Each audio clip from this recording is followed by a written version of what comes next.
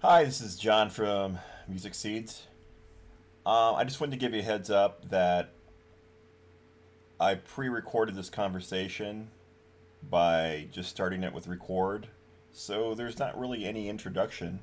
Me and my guest today, Jeremy McCree, kind of just get our conversation going, and we just started talking and it didn't stop. And usually I'm pretty good about introducing who's on here, but it was just so great to catch up with them that I kind of just went in to start having a conversation with him and hit record. This was a pretty long conversation, so I hope you enjoy. Again, this is Mr. Jeremy McCree. I used to work with him, and here you go.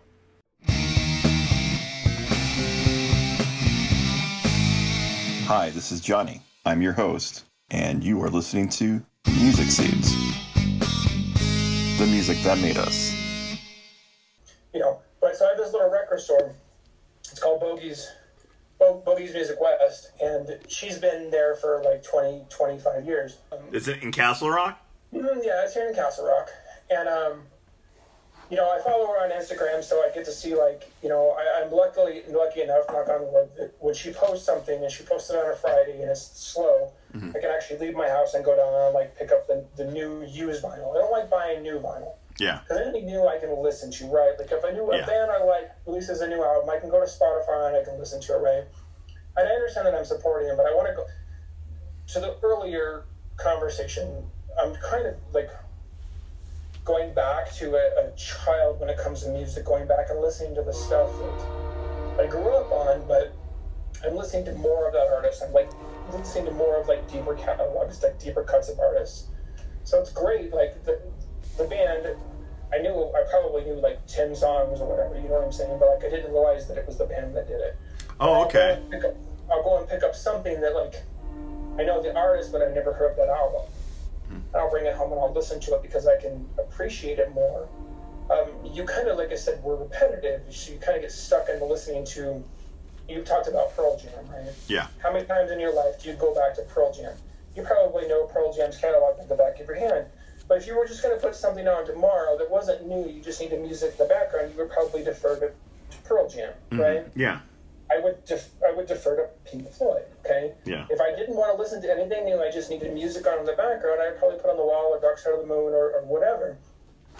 Because I know that, because it's not music I have to think about, it's just in the back of my head. With these newer artists, and when I say newer, but the newer purchases of albums of older artists that I used to listen to where I know one or two of their songs, I have to be cognizant of that I don't know this music, and so I actually have to have part of my mind actually listening to it and appreciating it, delving into it, being able to be cognizant that there's a good piece of music or there's a bad piece of music on something I've never heard before. Because working in a music store, as you know, 8 hours a day, you probably listen to the same 15 albums 100 times in a week because we had to listen to the same shit over and over again. You know? Well, I mean, you got to take that back also that we were able to, luckily enough, listen to stuff that to turn other people on to, too. If we knew one of our favorite bands was going to have an album out, maybe they weren't as big, you could put that thing on and sell a few copies of it because you really enjoyed it. Right, and you know what somebody else wants. All it takes is one or two people to come in and go, what is this? Yes. I knew, okay, this is who this is, and this you should check this out. This is this album, but go listen to this album. They've got a new album coming out this week. And you bring a new person on. Yep. Yes, no, 100%. I'm not discounting the working. I wouldn't be who I was if it wasn't for those years. You know what I'm saying? Yeah. I wouldn't have the passion I do about music that, one, I'm rediscovering, okay? And it's daunting, especially for you. I couldn't even imagine if I decided to go back and and I've thought about it. I thought about cataloging and actually ripping into a digital format all of the CDs that I've got. Mm-hmm. It's a daunting task to sit down and think that I have 4,000 items or I have 1,000 items or something. And I'm going to sit down and I'm going to put that time aside and I'm going to pay attention to it, right? 4,000 hours, 4,000 CDs is 6,000 hours of music. You know what I'm saying? How do you put that into? How do you start quantifying that? And there are some people that this is what they do. You know what I'm saying? Music, they have to have music on all the time. And it's their background noise. It helps calm the noise in their head. I can't imagine that. I can't imagine every time I think that I'm going to sit down and catalog my music, I'm going to at least rip it into a digital format, because there's CDs I haven't listened to in 20 years in my books, right? Something I would, like you said, I would go back and go, holy shit, I haven't listened to this album in 20 years. Why am I not listening to it? Yeah. But it goes back to putting the record on. I would rather buy it in vinyl. If I saw something that I bought 20 years ago that came out on vinyl, that I really loved, I would buy it. But again, it goes back to that instant gratification as well, that I can just turn around and I can click on my computer and I can go, okay, here's that piece of music, I can listen to it. I can go to Spotify, here's that piece of music, I can listen to it. I just wanted to kind of elaborate a little bit more on what you just said there. I like that we have access to anything we want to listen to. It's as long as it's out there and it's available to stream. Right. But I'm also like impartial to, like, I rather play that record and listen to that record, because I know that I will listen to the music and not skip through it. Right. But I also love it for the same aspect that you can get more of a sound from that vinyl than you can from a digital format. I mean, people are like, well, what about all the crackling and all that? You don't understand that the sound files, the sound waves for vinyl is a lot more complete than a digital compressed format. Right, 100%. Yes. I have an original Peter Gabriel So. I have the original CD I bought when an album came out. And then I have the remastered version of that So album. And I remember when I bought, like, before I got the vinyl, but I remember when I bought that remastered version of So, and I played it, and I played the original, and I could hear the clarity was amazing. And that's the way it is with vinyl. I'm going to use an example. Like, what I'm doing is I'm buying the albums. I'll buy a used album, and I'll buy a brand new album. I usually do once a month. I'll get one used and one brand new. Okay. And the brand new one I usually get is something that I love so much that's already in my collection, like a top 50 CD of mine that I know I want to get on vinyl really bad because I love it so much and I've listened to it a million times, whatever. Here's an example. I bought What's the Story? Morning Glory by Oasis. Right. And I was like, that was one of those albums I was listening to it. I have never heard his vocals that good before. I can hear him like right by that mic. Even Noel like sliding his fingers on doing the chords and shit. People don't realize, like, people like us, when you pick up on shit like that, it blows your fucking mind. It does. That is awesome. You get goosebumps. It's great to have instant access to music. And I love that I can go, like, if I don't have something and if I can look it up and it's there. And I bought Apple because I love having access to anything when I want without the commercials. And I also like to know, remember we used to have new Music Tuesdays?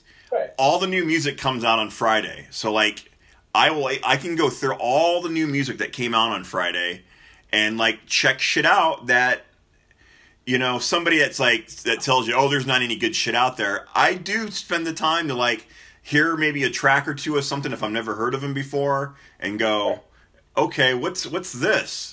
Oh, okay, well, this is different, you know, or I go, okay, that's crap, you know, or to me personally it is, you know, and I've had this argument with people before. I go, it's, you know, it's your taste, it's a generational thing.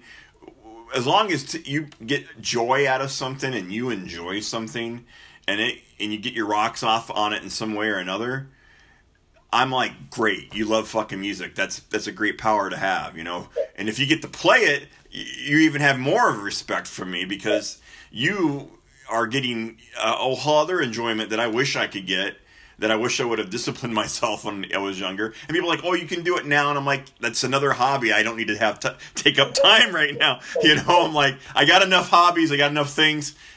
Just to be able to, like, yeah, okay, every once in a while I can pick it up and practice and play. And maybe someday I'll do that, okay? I guess what I'm getting at and tying all this together is that we do live in a great time to where you can listen to anything whenever you want, okay? And if you can enjoy it one format way or another format way or another way, it's a pretty great thing to have. I haven't listened to music in a long time. You and I couldn't have had this conversation like this a year ago or a year and a half ago, right? I don't think you could have put a podcast together a year and a half ago. It's Kismet, and that's a totally different conversation. I don't want to get off on that tangent. Yeah. Those two words that start with a K, karma and kismet, are two of my favorite words in English.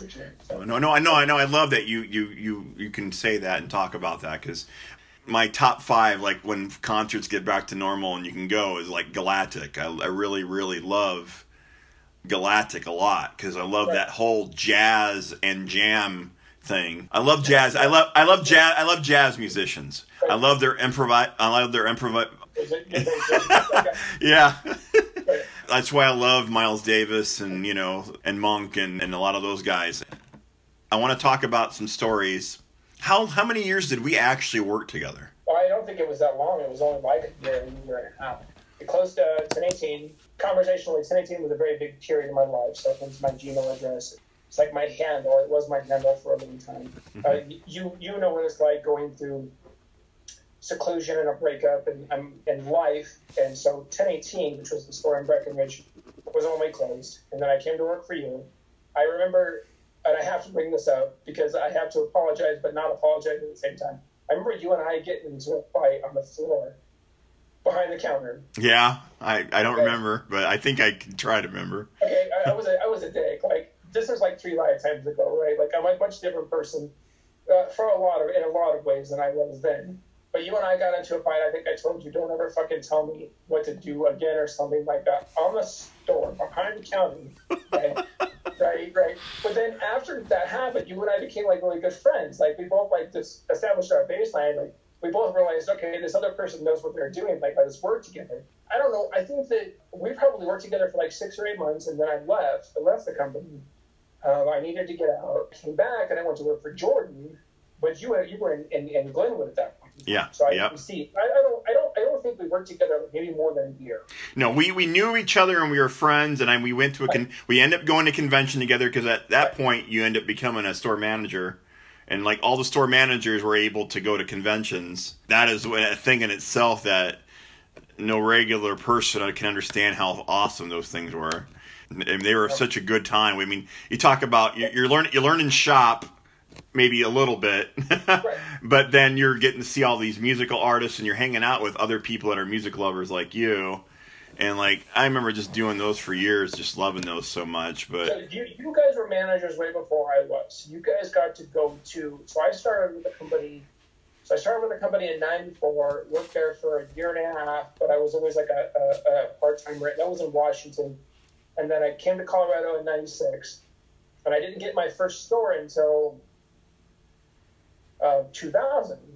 So I missed all of those conventions, but I went to the one in 2000, then 2001, I don't know, 2002, maybe 2003. But you guys got to see all of those conventions in the 90s, right? Like, in Vegas. Yeah. Yeah, I didn't go to Vegas. Like, my first convention was Minneapolis.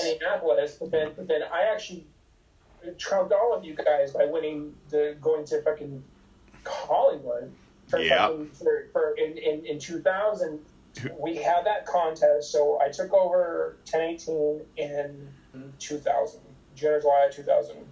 I remember it was me and Steve and Todd went up to Breckenridge, and they fired half the staff.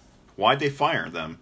So I don't remember if you remember the manager from Breckenridge, but yeah, there was a theft. Yeah. A deposit went missing. And so they ended up letting everybody go. So when I took over the store, I had one employee. I had the third key. Okay. And you remember fucking 1018. It was a small little store. Yeah, it was a real small store. Yeah. Right. So it's not like I needed 50 fucking employees. And then that was the same time Best Buy purchased us, or it was the next year, right? They had some sort of contest. It was like replays per transaction or whatever. Yes. Okay. So when you have 5 transactions a day and you have 5 replays, okay, on a regular basis, your numbers are like 0.5, okay, or whatever that turns out to be. I took over the store. It probably took me 2 months to clean it up. I had to, there was 2 months. Yeah. And the store wasn't open 10 hours a day like it was down, when you were at Southwest. It was only open for 8 hours a day because that was how Breckenridge was ran. And so a lot of those days I was working by myself, or I had one employee. So I had to hire a couple employees. I had to train them.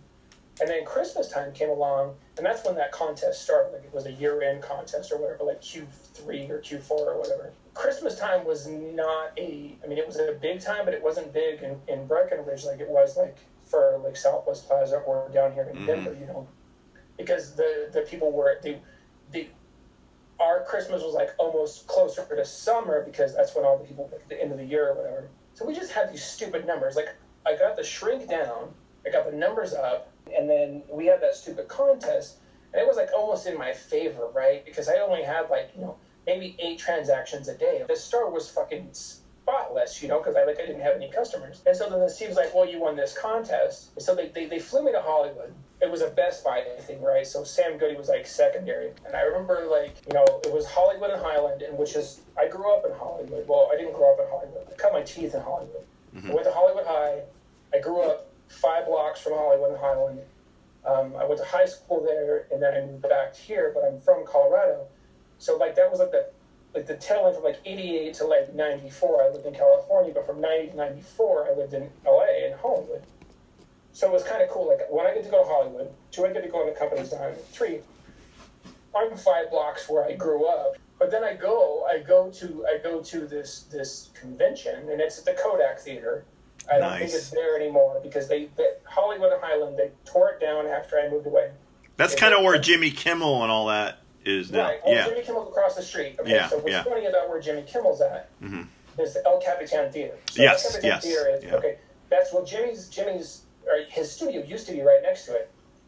I actually, one of my very first jobs I ever had was at El Capitan Theater. Wow. And in high school, before that job, I remember standing in line right there. So when you see the front of where Jimmy's place is, in high school, we're talking 92, I remember standing out front of El Capitan waiting to get a job interview.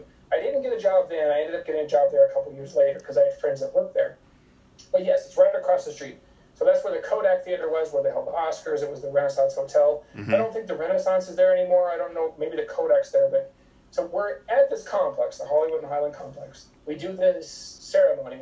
They put me in and I didn't know this at the time, they put me in a table that's right up next to the stage. I'm literally at the top. So you think about a convention at Sam Goody. You know, you probably got I don't know, 30 rows of 10 tables, so like 300 tables or whatever. Yep. I'm at the very, very front. And long story short, like, I don't know any of these people. I've got a friend I went to high school with. She was there with me. I don't know any of these people because it's all Best Buy. It's a Best Buy award ceremony. It's not like a Sam Goody convention or whatever. And so they start calling these awards, and then, like, I fucking won the #1 store, that contest, and all of Sam Goody.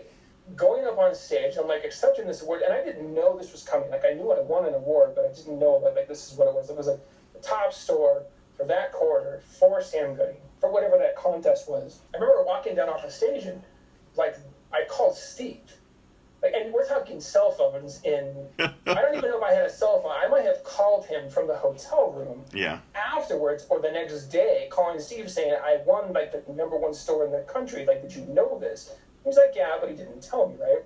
I'll tell you, and we're way past the statute of limitations at this point in time, so I'll tell you what happened after that. Yeah.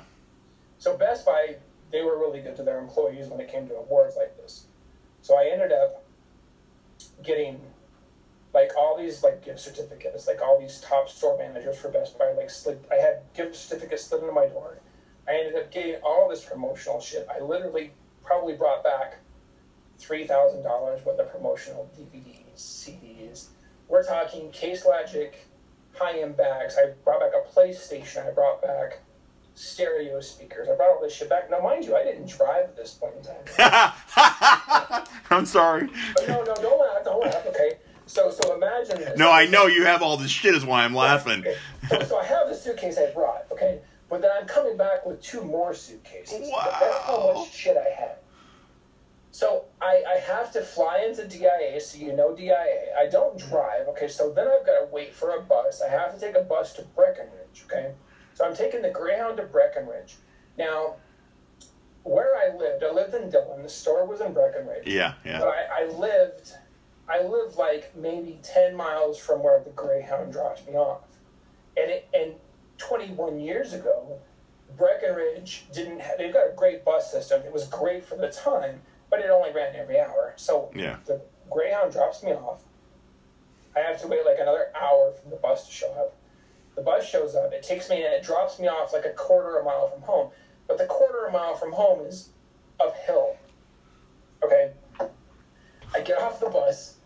I have 3 fucking bags with me. 2 of them are rollers. I'm walking up the street. I get home. My cats haven't seen me in a week, right? I don't have anybody at this point in time to watch my house. My cats are pissed at me. You know, but that was all like taking music aside of it. I did work in the music industry. I did work for a music store. I was around music all day long, which is a job. With a job I love, like you said at the top of this entire conversation. Mm-hmm. We were part of something that I happened to grow up in. When I say grow up, I'm from here. But I happened to move to California in 88. I moved to Hollywood in 90. So I was the tail end of Hollywood. Yeah. In the hair metal. 90s. Yeah, you were at the end of hair metal, but the beginning of the fucking grunge era. Right. Okay, yeah. So that's the same thing for Sam Goody. I was I didn't spend a lot of time at Sam Goody, but I happened to be there at the end of what we knew as music back then, the music industry back then, right? We could have never seen what streaming, what pirating, what the digital world did to a hard media copy for something. And so, I mean, I feel blessed in that aspect. I feel blessed that I was able to experience that, because it made you and I who we are. I mean, we already had a baseline when it came to music, but it made us even more so because we were able to listen to, we were able to experience music more than most people were. You know, most people are exposed to the radio, you know what I'm saying, or MTV or whatever you call MTV nowadays. But we had that experience where we knew what it was like to work in an industry that supported everybody. Yes. It might not have been good for the artists to an extent, but it supported everybody. You had our A&R reps. You had all the people that, okay, hey, you know, I need free tickets. You were talking about shows. How many shows you did? Yeah. And so the shows I paid for from 97 to 2000, I paid for 1 show. And you've already talked about this show. It was the show of Lenny Kravitz, Black Crowes show at Fiddler's. It was a great show. Well, it was a fucking amazing show. But let me tell you my experience with that show, because I had to laugh at it. Who was that conversation with? Was it Dustin? I think you had a conversation with Dustin about that. Yeah, it might have been Dustin, yeah. Okay, so here's my experience, and Jack will back this up. If Jack didn't talk about this, Jack will back this up. So I was working with Jack at that time, and it was in the era where we could pretty much get tickets to any show we wanted to. For the most part. But, yeah, unless it was really, really big name. Yeah. Right, but this was a big name, and it was Sony, okay? And so you had Black Crowes and you had Lenny Kravitz, and both were on Columbia, okay, if I remember correctly. Yep. We didn't know if we were going to get tickets. So me, Jack, and Shay bought tickets. I don't remember who else was there. I think me, Jack, and Shay, maybe Brett. I don't know if you remember Brett Marlar. Yeah.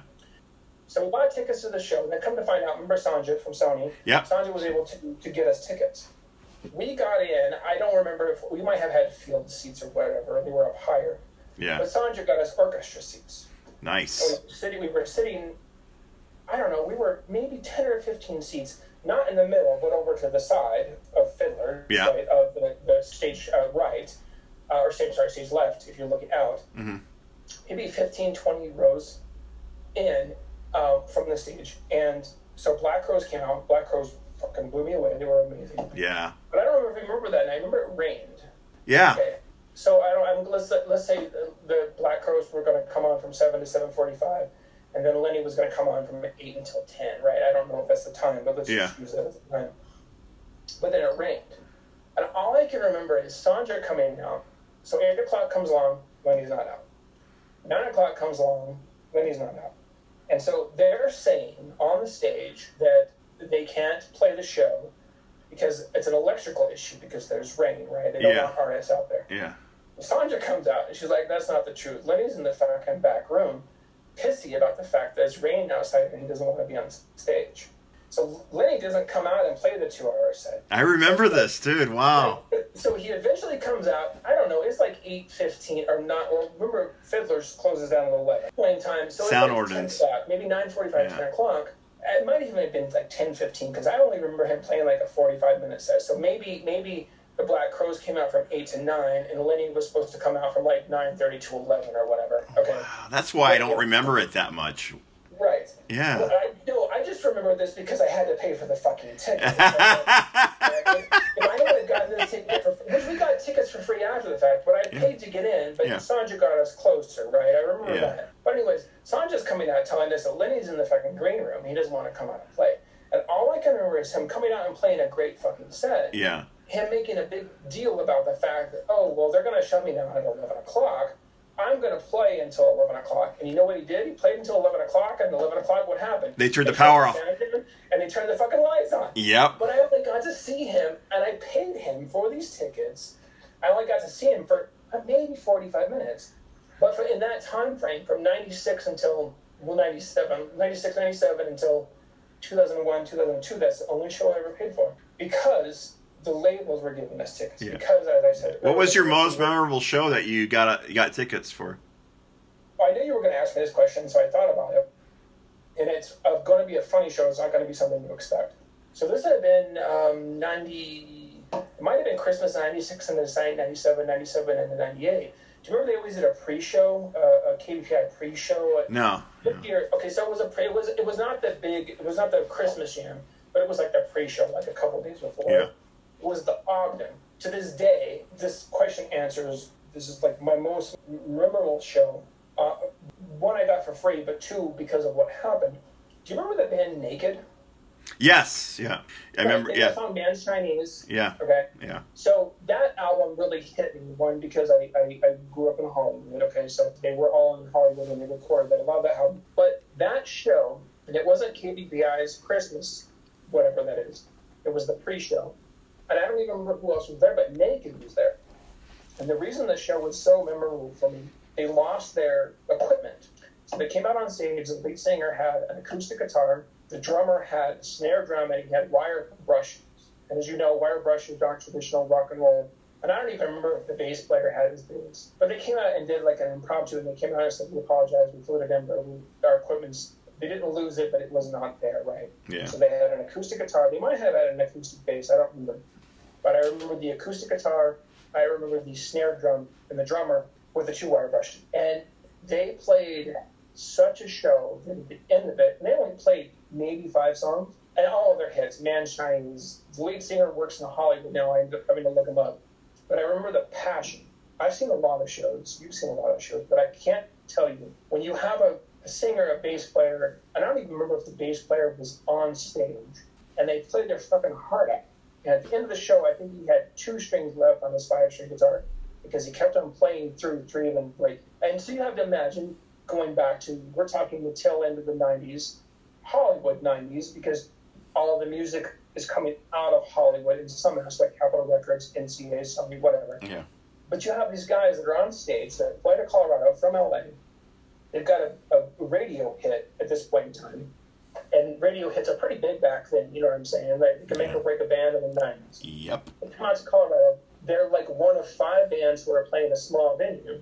They don't have any of their equipment, but they still make the decision to come out and play, and they play their hearts out. And I've seen them all the way up to Fish, all the way up to Ozzy, all the way up to Metallica, all the way up to Pantera. You know what I'm saying? That's all these big acts. Heart-wise, though, that show still to this day, we're talking 24, 23 years later, 25 years later, maybe almost at this point in time, had that much of an impact on me because of the heart behind it.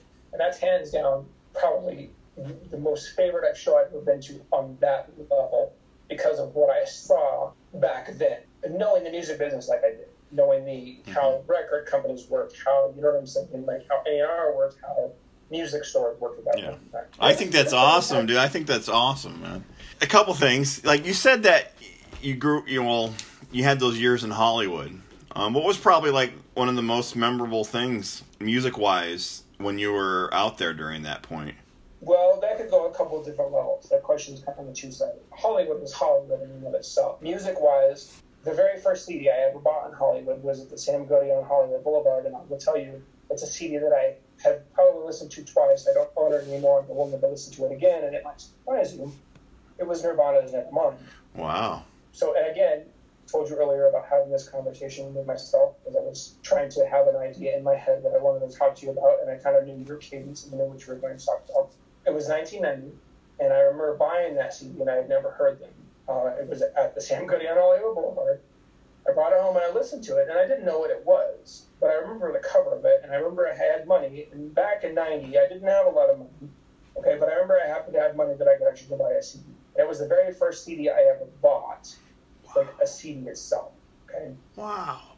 Yeah. And I remember bringing it home and listening to it, and so 90, grunge hadn't picked up, grunge hadn't blown up, Nirvana hadn't blown up. And I bought it, I remember listening to it, not liking it. Okay? I can tell you why. That was another fucking 5-hour conversation. I didn't like it. I don't think I ever listened to it again. I might have listened to it once or twice, even if I ever got through it the very first time. I do remember I moved to Washington in 94, and I started working at a Sam Goody.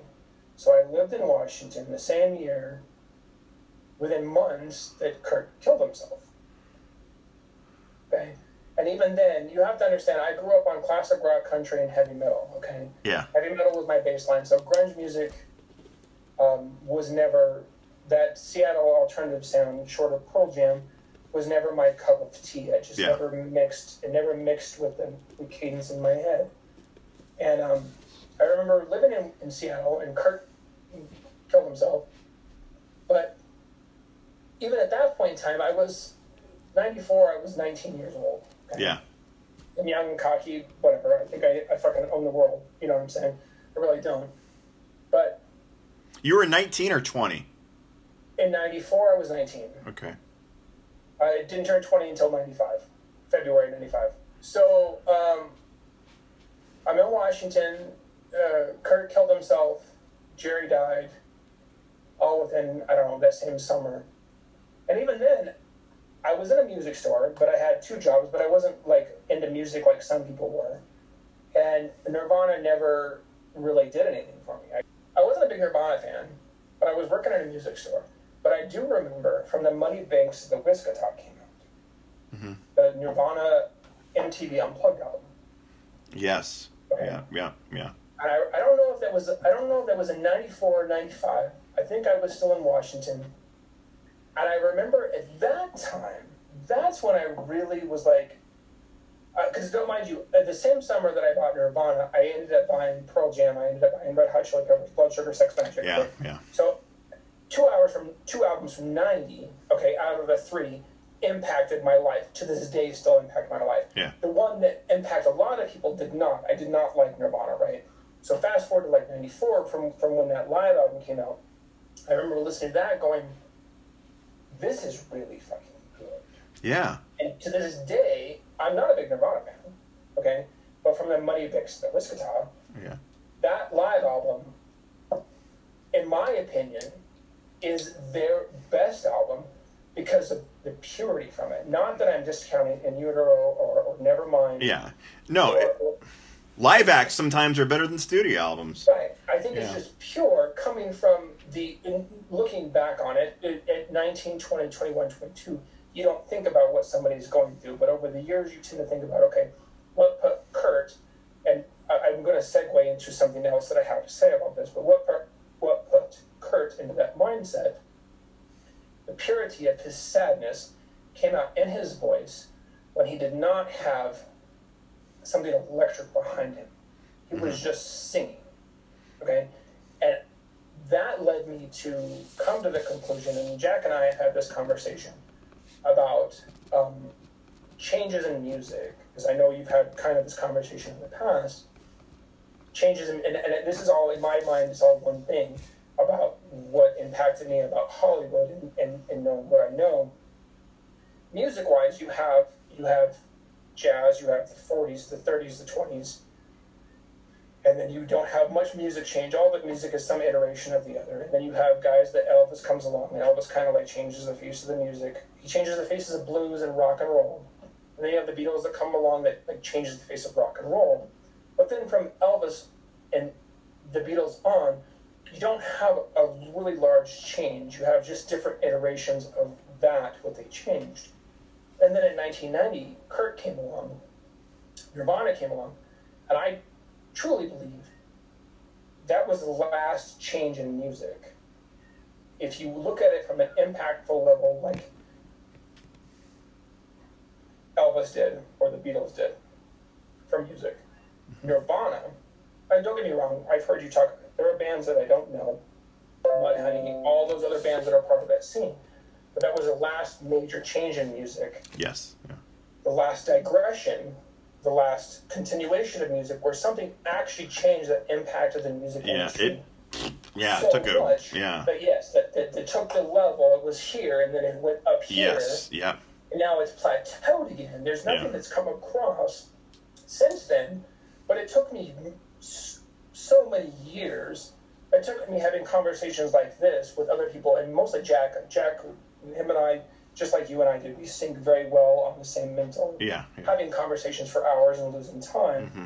It took me a long time to realize that, like, if I was going to analyze music and I was going to say, what are the big changes in music over the past 50 years, or 60 or 75 years, you have Elvis and you have the Beatles, and then you really don't have much, and then you have Nirvana, and then you don't have anything else. That was I'm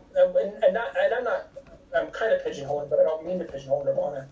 Not to say that they were the only ones that changed the sound, but they were the one band that everybody recognized that changed that sound.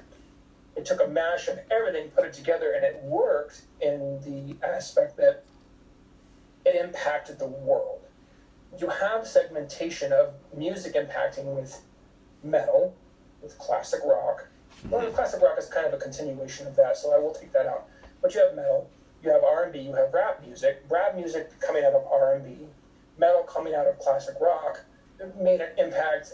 The new country that we listen to today coming out of the old country with some rock and extend, but there's not been really any like huge blow up. And I think for them, and it took me a long time to realize that they were dare I say it, because I don't want to be blasphemous to anybody that listens to this, that Nirvana was the Beatles and or Elvis of our generation on some level. Yeah. Because they changed it. And I have not heard, and granted, I don't listen to anything new because I don't tend to like any of the new music, but that's just me going back to you, City. Yeah.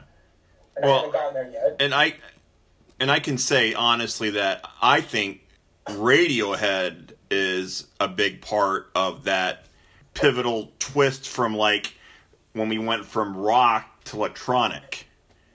And then alternative. If you take alternative and you segregated it out of grunge, and you don't include grunge in the alternative vertical, okay, you're absolutely right. And I don't know enough Radiohead to agree or disagree. I mean, I can kind of agree. Yeah. If you move grunge and rock and metal, put that into a bucket, and you move it over to alternative, I agree with you because they were the band that, at that point in time, did change the face of music.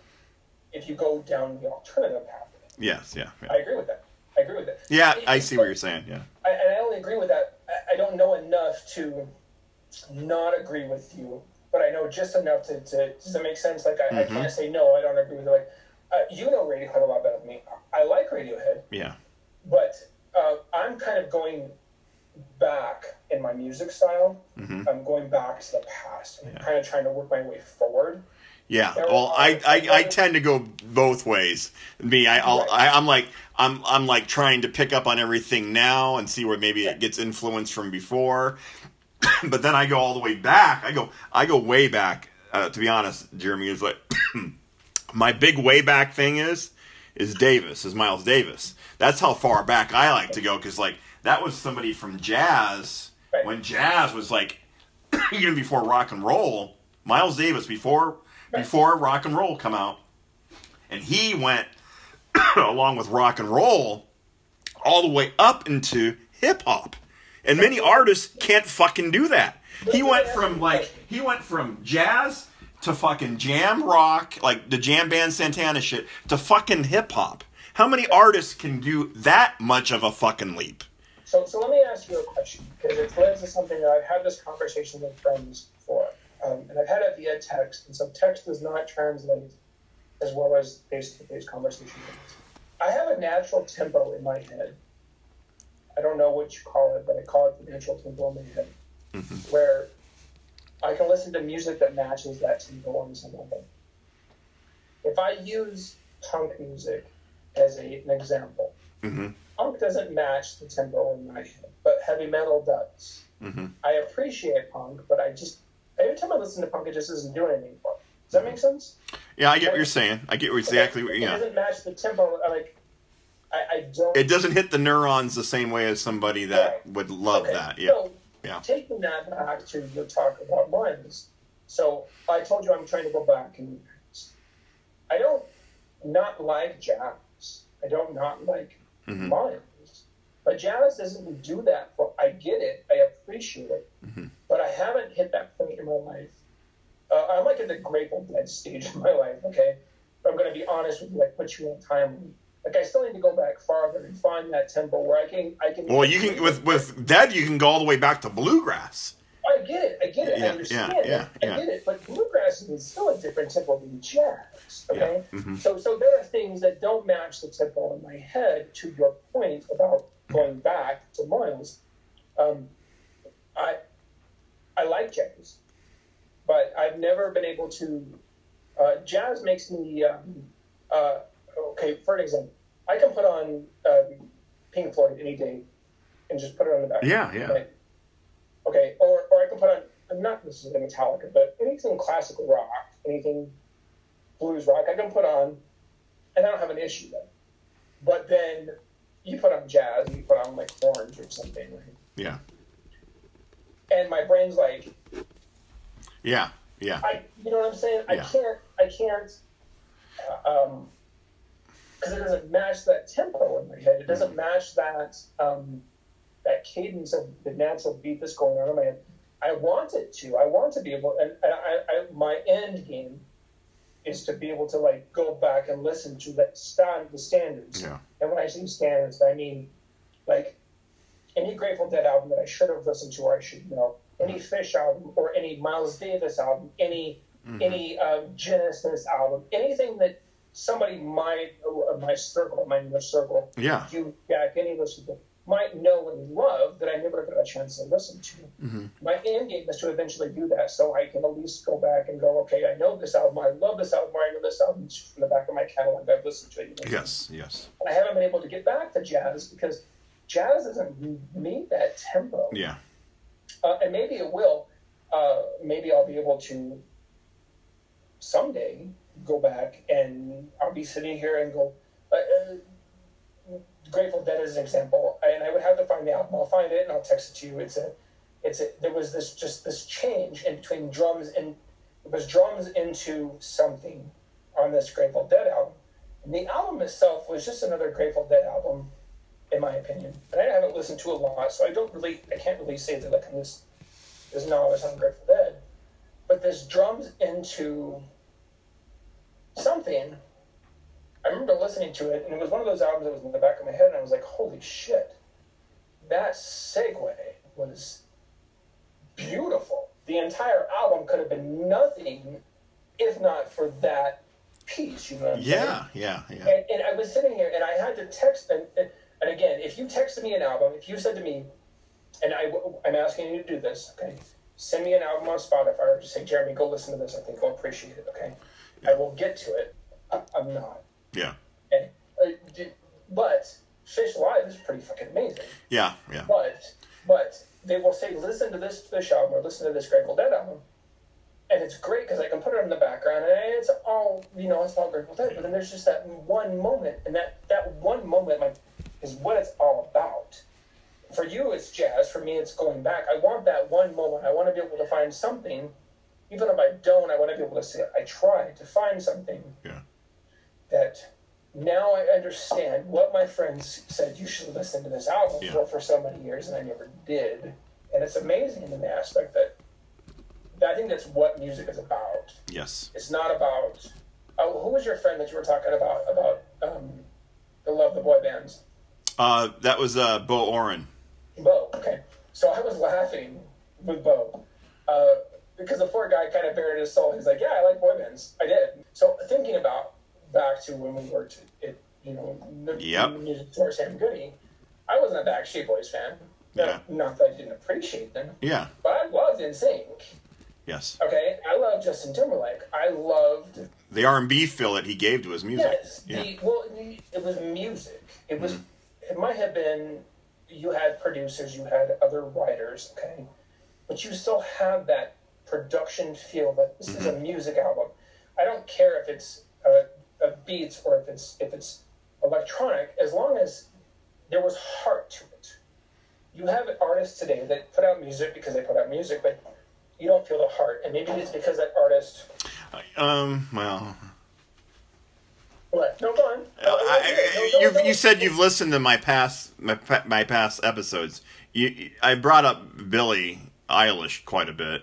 Okay. And she was one of those people I never listened to until I was like, okay, why is this person getting all this attention? I finally went and listened to her stuff, and I was like, and then I watched her documentary that they had on Apple, and I was like, holy shit, man, this somebody that's putting out her emotion and like dealing with a lot of.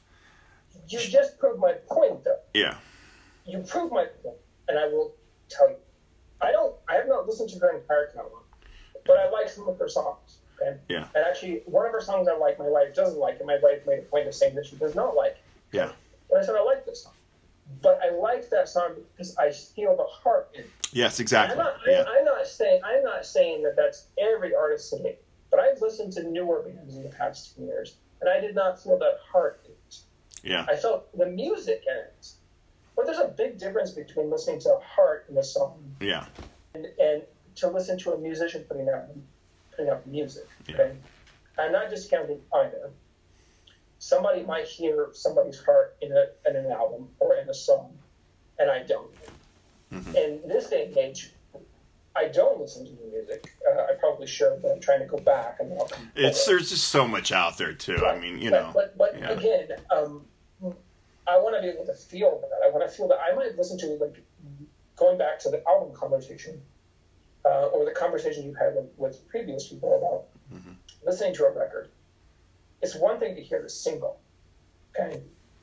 But what do you miss on the rest of the album? If all the album is a single, then it's fine by the. Yeah. Well, we live in a single downloaded age, you know. Yes. But we don't even live in that. We have lived in that because we sold singles. Yeah. 25 years ago. Yeah, but they used to sell 45s back in the day, though, too. Right. I mean, yeah. Right. But we don't get to see. I want to see. I want to be able to listen to an album. I want you to send me an album and go, what do you think of this? Okay, so do me a favor. When we're done with this, and you're sending it home tomorrow, or you get it in a week, and you're like, okay, I'm listening to this. Maybe Jeremy will appreciate this. Yeah. Send me the Spotify link. And just ask me what I think about it. Because I want to be able to. I'm going backwards, but I want to be able to appreciate what other people appreciate. Because I don't tend to listen to new music like you do. New music Fridays, you're not.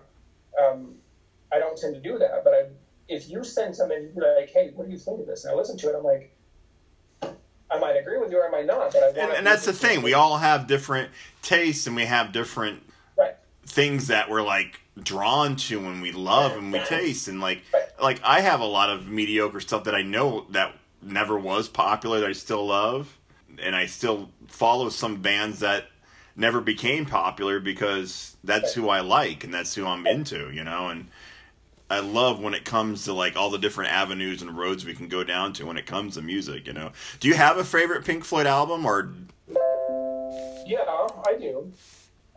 It's cliche, but there's a reason behind it. It's Wall.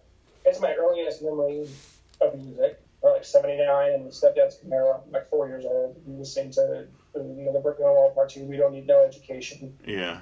I kept hearing that on the radio, and that impacted me. From a musical standpoint, you hear music. Have you ever been walking on the street and hear a piece of music and you're just like, holy shit, what is that? Or you walk into a store. Recently, the past year, Soundtribe Sector 9 was introduced to me. Yeah, I've seen them a couple times. They've got this song, Click Bling Echo.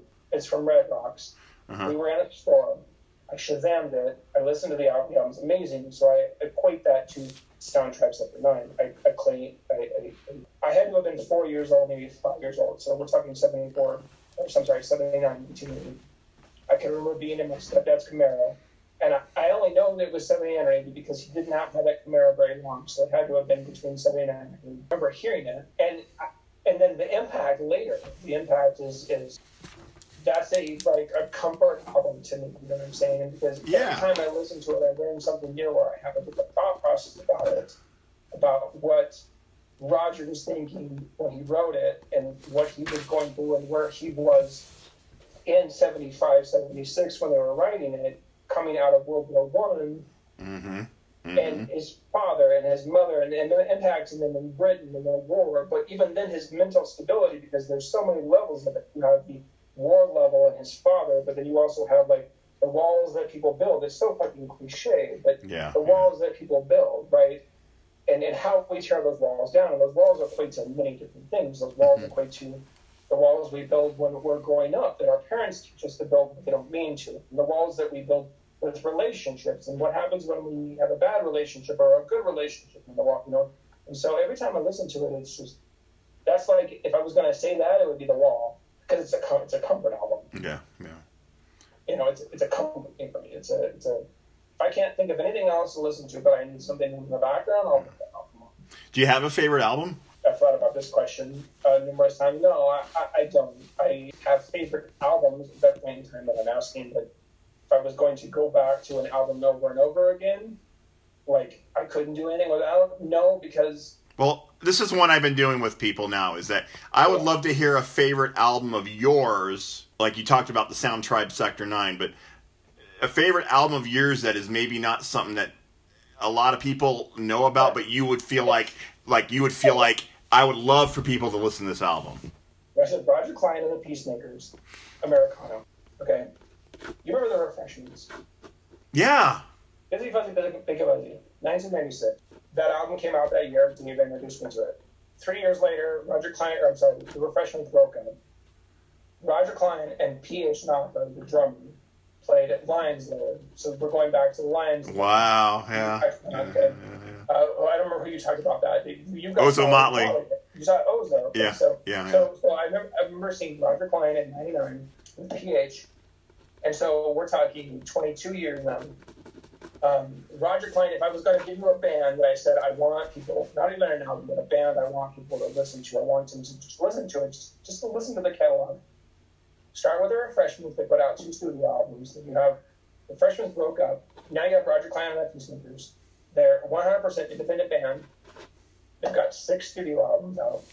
Americano came out after we were at Southwest, and they put it out on Emma Java was Roger's label, but Margaritaville, Jimmy Buffett's label, put it out. And I remember not knowing about it, and I remember looking at, I don't know, Rolling Stones or whatever. It was one morning I opened the store. I think you were there. I'm pretty sure you were there. Yeah. One morning I opened the store, I got everything cleaned up. I didn't have much going on, there was nobody in the store. And I remember seeing an ad for this album. So I called the label, and I said, hey, can you send me a copy of this? I want to play it in the store. Yeah. So the label was like, yeah, sure, we'll send it to you. So they sent it to me. And every morning I opened up for weeks. I remember this now. I remember this. Oh, man. So every morning, finally you let me take it home. I don't know how to, if I was going to listen to I guess if I equate it to something, you have people that you follow Dave Matthews, you follow Pearl Jam, okay, you've seen a lot of times. Mm-hmm. I can't tell you how many times I've seen Roger Clyne and the Peacemakers in some iteration. I've never seen The Refreshments together, but I've seen 2 of them together. But I've probably seen Roger Clyne in some aspect about 30 times over the past 20 years. And they're the band that I got my wife into. I have to bring this up because I just need to say it. When I got into them to the point where I understood the catalog so well, I said to myself, if I ever get somebody into this band as much as I am, I'm going to marry that person. Well, I did. All right, and I don't say that jokingly because I have this thought process way before I ever met my wife. I have 4 tattoos that equate to that band on some level. Okay. Yeah. Stories behind them. 2 of them are the same. If I had a band that I would follow, like some people follow the Grateful Dead, or some people follow that would be it. it would be Roger Klein and the Peacemakers. Just because, and it's not one of those things where any show changes, okay? Because I've seen them back-to-back nights, and the show was the same exact. Yeah. Does he know who you are? Well, I'm sure if he saw me, okay? I'm sure if he saw me, he would recognize me, but he wouldn't have known my name. Yeah. I've met him enough times. This is an entire different conversation. I can show you all this shit. Yeah. They're one of those bands that you put on that, for me, I don't know, I'm going to equate it to maybe Pearl Jam or Radiohead for you, where you know every single album almost back to back. You know a moment for every song where that moment in a song, where that song meant something to you at a moment in your life. You remember seeing it one version or a different version, and you equate it to just giving you it's a peace of mind type of situation. Like, they're just one of those bands for me. Like, he's one of those bands. He's one of those artists for me that he's like the full package. Like, they're 100% independent. They do everything on their own. They have their own label. They have their own company. The shows that they put on, they're doing it on their own. They're not labeled backs. And the heart that they put into it. Their followers are good people. I could get up on my own tangent about them, just like I probably could about any Fish follower or any Grateful Dead follower or any. But they're just one of those bands that just, when I forget who I am, when I'm having a bad day and I forget who I am, and I need to remember who I am, they're a good band to put on to do that. Yeah, that's that. I love it. No, I love it. No, it's great, man.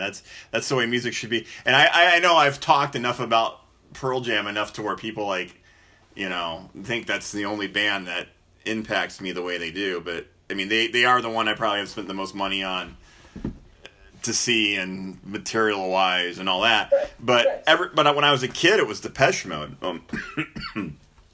I was a huge Depeche Mode fan when I was in my teenage years, and I got to see them, luckily enough, during one of their biggest peaks. So I got to see them at the Violator tour at Red Rocks. Yeah, okay. I was visiting family in Colorado during the summer when I was 15, 16 at Red Rocks. That was that was probably the first biggest show I've ever been to. And it changed me forever. And I was a fan of theirs before, but that brought me to the point where I bought everything and all their import singles. And but there's certain bands like that in our lives that we've always had that impact. And The Clash was one of those other bands that are for me. And that's what I went and got there was, this is the album I'd love for you to listen to at some point that I used to play when I worked in Glenwood Springs. I would play that album every fucking day. And I think it annoyed the fuck out of everybody, but the family or the people that run his estate just released on vinyl and for digital download some live versions of that stuff, and it came out a week or two ago, and it's available to stream. I would recommend you checking that out too, the live stuff. Yeah. Check it out. I've got it out. I'll listen to it tomorrow. And then listen to the live versions of those songs. Right. Along with he does live versions of a few of those songs, and then the Clash stuff. And Joe didn't have the greatest voice, but he had the biggest heart, and he put everything he could into his music. And that's why the Clash became the Clash, obviously. He eventually, was away from the limelight for a while, and then right before his death, he came out with that album and was touring. And I was like, I'll go see him when he comes back around, And then he ends up dying of a heart attack, and he had some of the biggest impacts on some of the biggest bands that are still touring and are huge to this day. Two of the biggest acts out there that are touring, he influenced them, and that was Pearl Jam and U2. And whatever people might think of them, and as huge as they are, and all that, and so on and so forth. Because I was talking to somebody about this. The bigger a band gets, and the bigger they get for what their political beliefs are, the more you want to tear them down and rip them apart. More people hate them, and they are huge for a reason. They've impacted the world, so obviously they've made some influence. But Joe did the same to me when I was young. When I heard the Clash for the first time, I feel what he's saying. I hear it in his lyric. I can hear it in his message. And then I watched some documentaries on him and stuff, and I was like, wow, this guy just says whatever the fuck he wants and doesn't hold back. I love that impact with music. I love the idea that you're singing from your heart. And when artists do that, it's a great thing. do you have a favorite like love song? Did you have a wedding song, or do you have like somebody's love song may not be like the biggest surprise? The U2.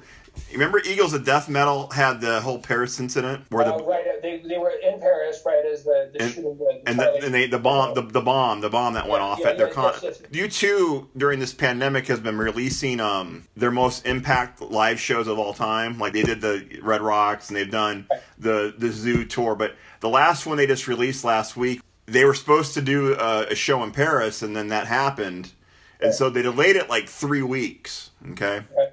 I remember that. And they let the Eagles of Death Metal close their show. They ended their show, did a song with the Eagles of Death Metal, and then the Eagles of Death Metal did a few songs and ended the show. With U2? Yeah, at the U2 concert. Oh, wow. And you talk about a lot of emotion. Right. They had 3 weeks to plan that show when they were able to do it. All the video footage and all the emotion they put into that show. When they played One, that song never had an impact as much as it did for me since like the first time I heard it when I watched that show, because of the incident that happened. Because if you listen to the lyrics to that song and about everything that we're going through now in this world and everything that went on at that point when that happened in that situation, man, you talk about lyrics and how it impacts you and how. Okay, so I will look it up. I think I know the song, but I can't. And there's been so many covers of it and everything. Like, there's many love songs that'll do that to me. Everlong, the acoustic version of Everlong by Foo Fighters, man. So to answer your question, yeah, we go back to Roger Klein and the Peacemakers. Mm-hmm. So when you go down to Mexico, life's a little bit different. Okay, it's a little bit slower, and you have a lot of people trying to sell things. Mm-hmm. You're on the beach. There's a town called Rocky Point, Puerto Peñasco, and it's right on the armpit. It's right up in the Sea of Cortez in Mexico. So you can be on the beach, and you'll have all the vendors. They're always trying to sell you something. They're trying to sell you bracelets. They're trying to sell you grains of rice with your name on it. They'll take the time to write your name on a grain of rice, and they'll put it in water. And so that takes a lot. It takes a lot. Think about that, okay? So somebody's taking time to write your name or a name on a grain of rice.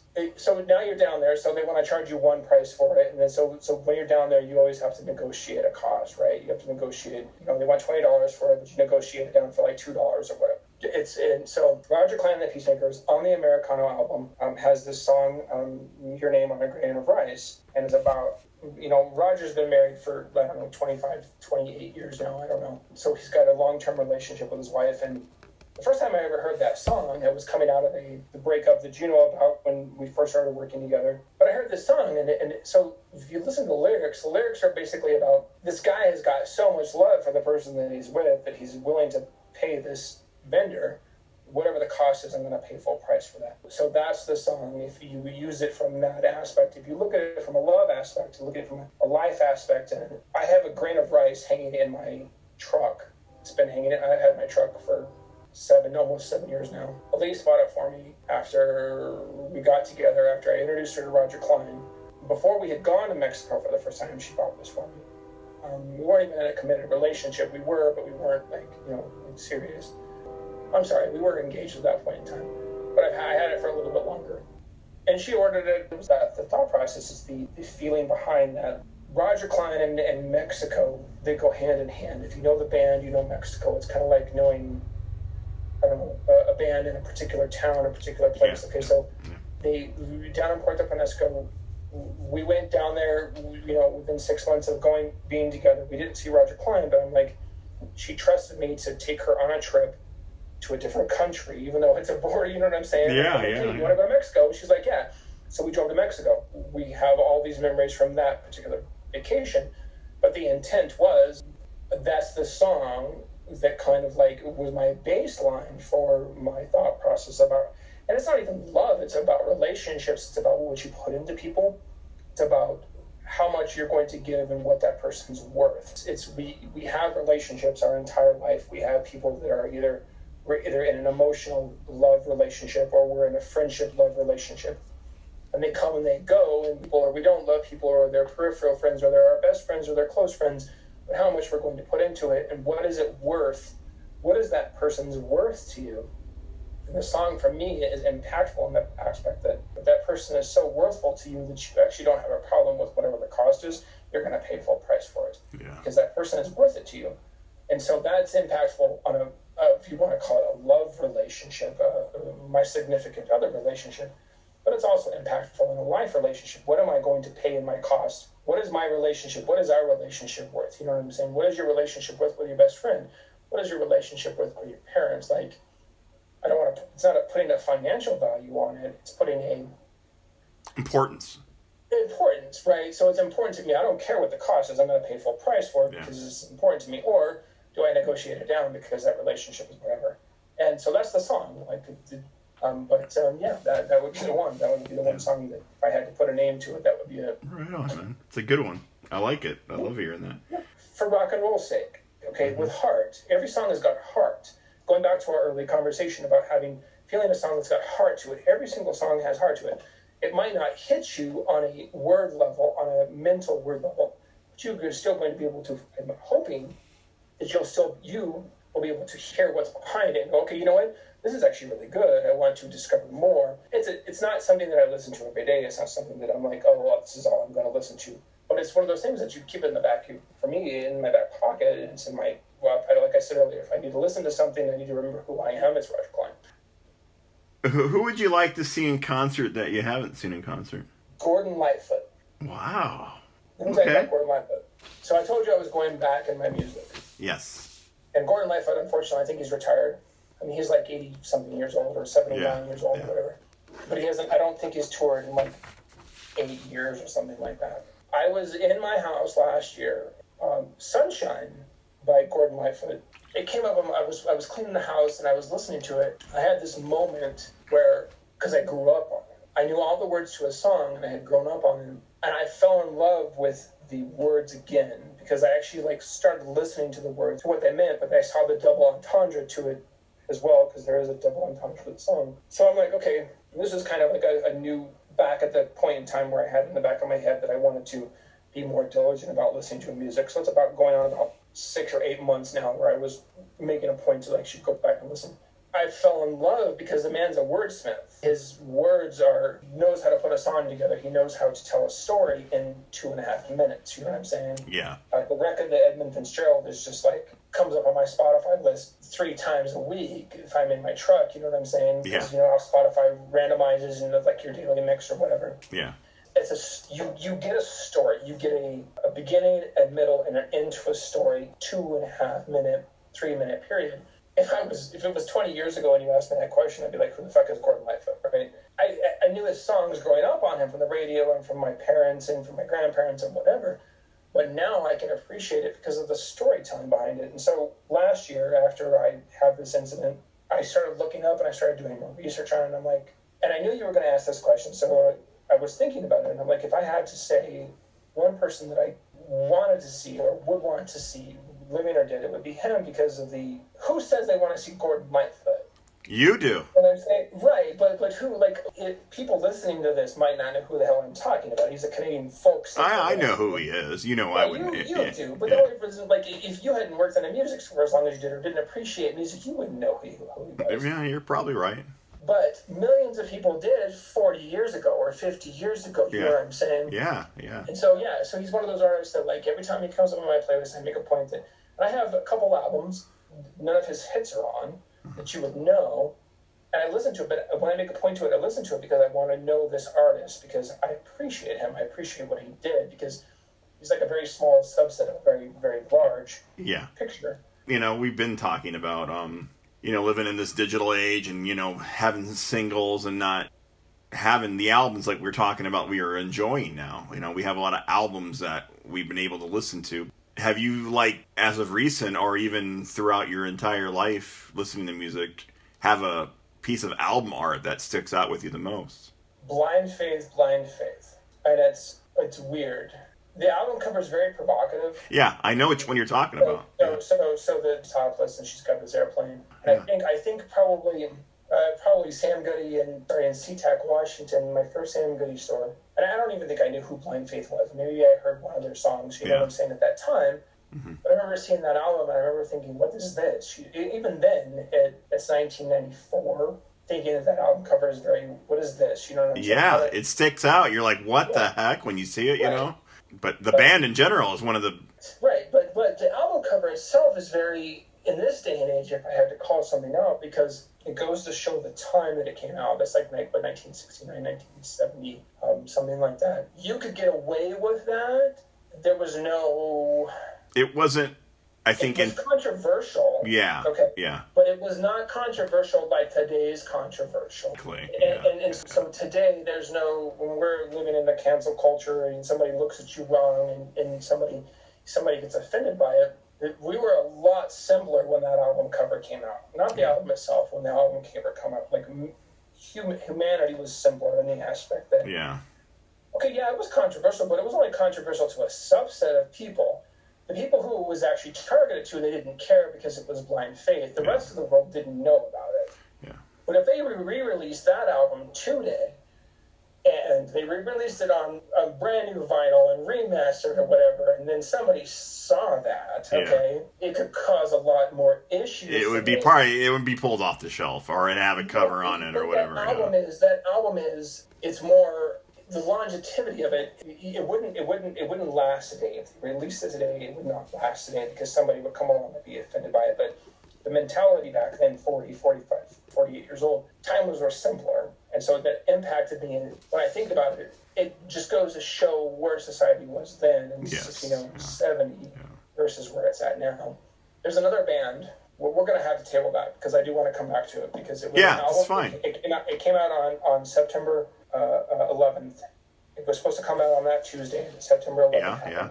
A rap group, and they had the album. I remember this. That had the orchestra and the Twin Towers going down. Yes. Remember, because we had to pull it. Yeah.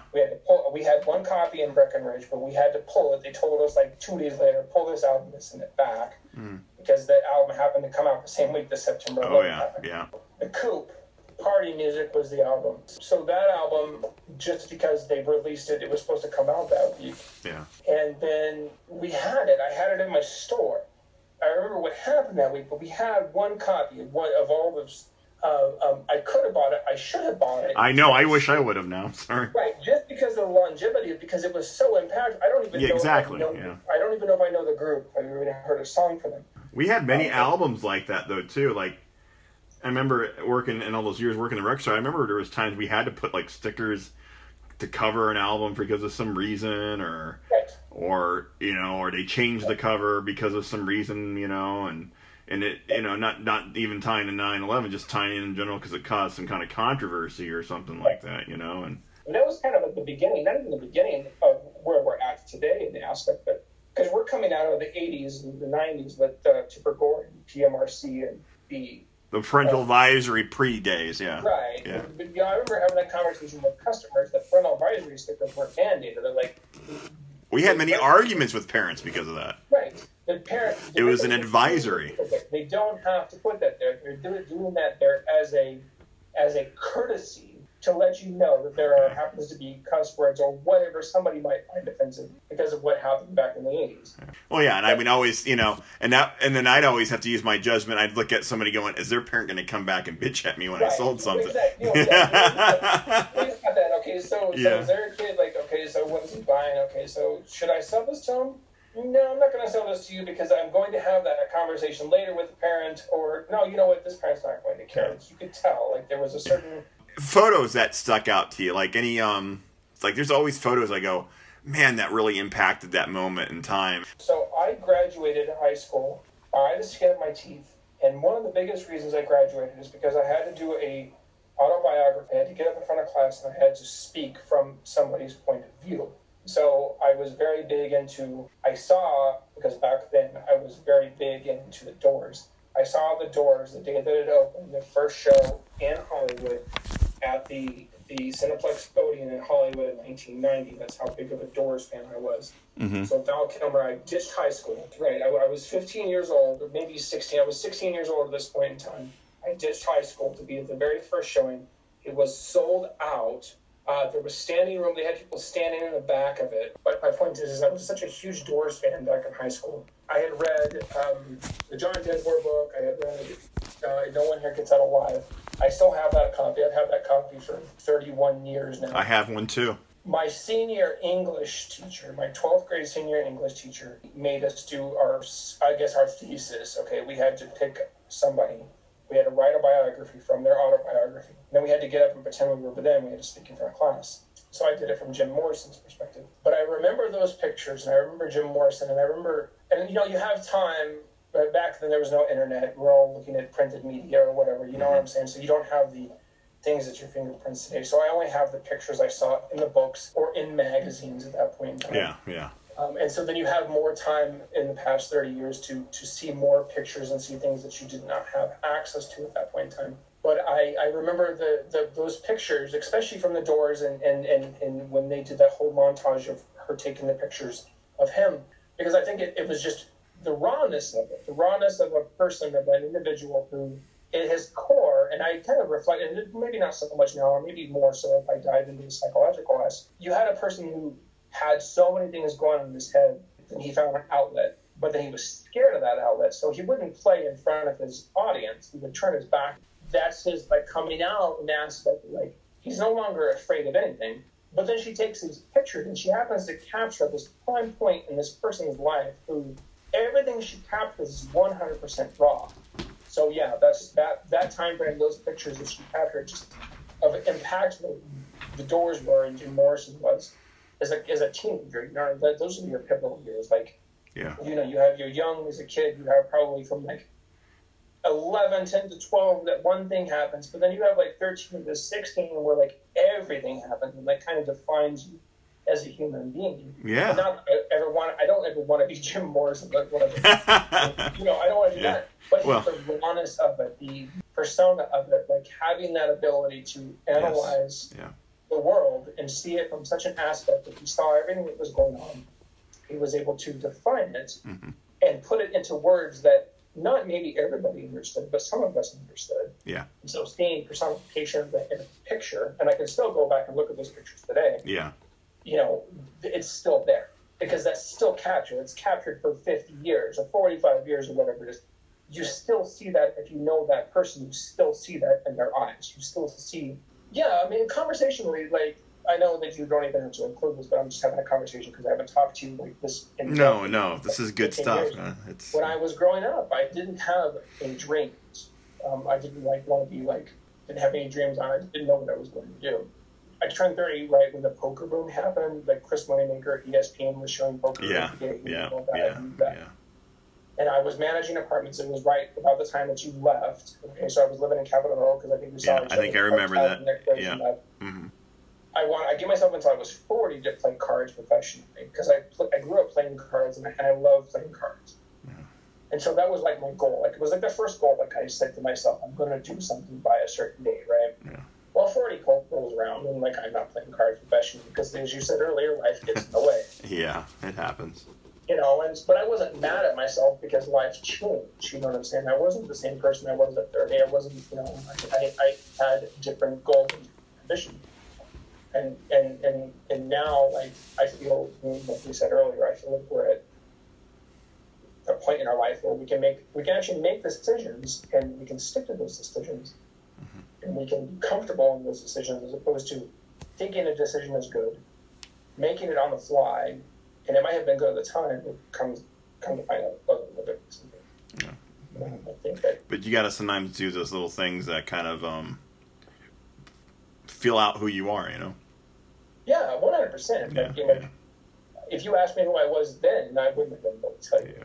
I was a cocky, 25, 26, 27-year-old who thought that I ruled the world, but I really didn't. I didn't rule shit. You know what I'm saying? Oh, yeah. Now I rule my world. This is my world. Exactly. And that's, you got it right there. Yeah. This is my world, and this is what I enjoy. This is what I want to do. And it's just this little thing I'm doing here. This is something I love, and it's something I enjoy doing. And you're great at it. I get the second guessing myself. I do, but I also I don't like to blow smoke anybody's ass. Okay, and every time I listen to one of your podcasts, all I wanted to do was listen to the next one, and I laughed and I listened. Okay, and there were moments where you and I were on the same, and I wanted to text you. Okay, I literally was but I didn't want you to. I understood that you had probably recorded this in the past, and you wouldn't have a point of reference if I told you that I was laughing at something. Except, 25 minutes into podcast number 2 or something like that, because I was like right there with you. You know what I'm saying? I was like, I remember those things, like the whole fucking Mark Knopfler. Okay, you and I had never been at a show together, but we were both at Mark Knopfler at Red Rocks. Yep. Okay, I know. We didn't even know each other. Okay, but we both went to Mark Knopfler. Yes. But I was listening to that, and I'm just telling you, like, I'm trying to boost your confidence and stick with this, because I as a person, I loved it, and it was good things. Like, it made me happy. Like, there was never any like dull moment. There was a cadence to it. There was a story. There was a conversation to it. Like, going back to Joe Rogan. Joe Rogan's been doing it for like 14 years. Like, he was one of the first podcasts, but look how long it took him. Yeah. But like, just stick with it. Like, keep on doing that, because you have the cadence, you have the questions, you can keep that conversation. You could, and it's a passion. I can hear it in your voice. I can literally, and also, don't get me wrong, it might have come at the perfect time. I think we're all kind of starving for that face-to-face conversation, for that one-on-one conversation, for that in-depth conversation. I can't tell you the last time I had a conversation like this. I mean, I have it with my wife. I have it with my friends. But sit down and having a conversation with somebody, like, I don't think there's any better time than now for either of us doing what we're doing, especially you, because we like to talk. We like to bullshit. We like to analyze this. We like to dig down into it. We like to put a voice to thoughts in our head. Yes. And I think you do a very good job of that. I think you do a very good job of bringing those out. I do appreciate that. Thank you. I want to thank Jeremy McCree for joining me today. I've known Jeremy McCree for a long time, and this was probably one of my favorite conversations I've had with somebody. Not to disregard all my other conversations. I've really enjoyed this a lot, and thank you. And I hope you get to check out his webpage if you get a chance. And you take care. Thank you, sir. Sure. Just a little side note. Jeremy McCree's page is RFJ Adventures. That is on YouTube.com. Again, that is RFJ Adventures on YouTube.com. Please check it out.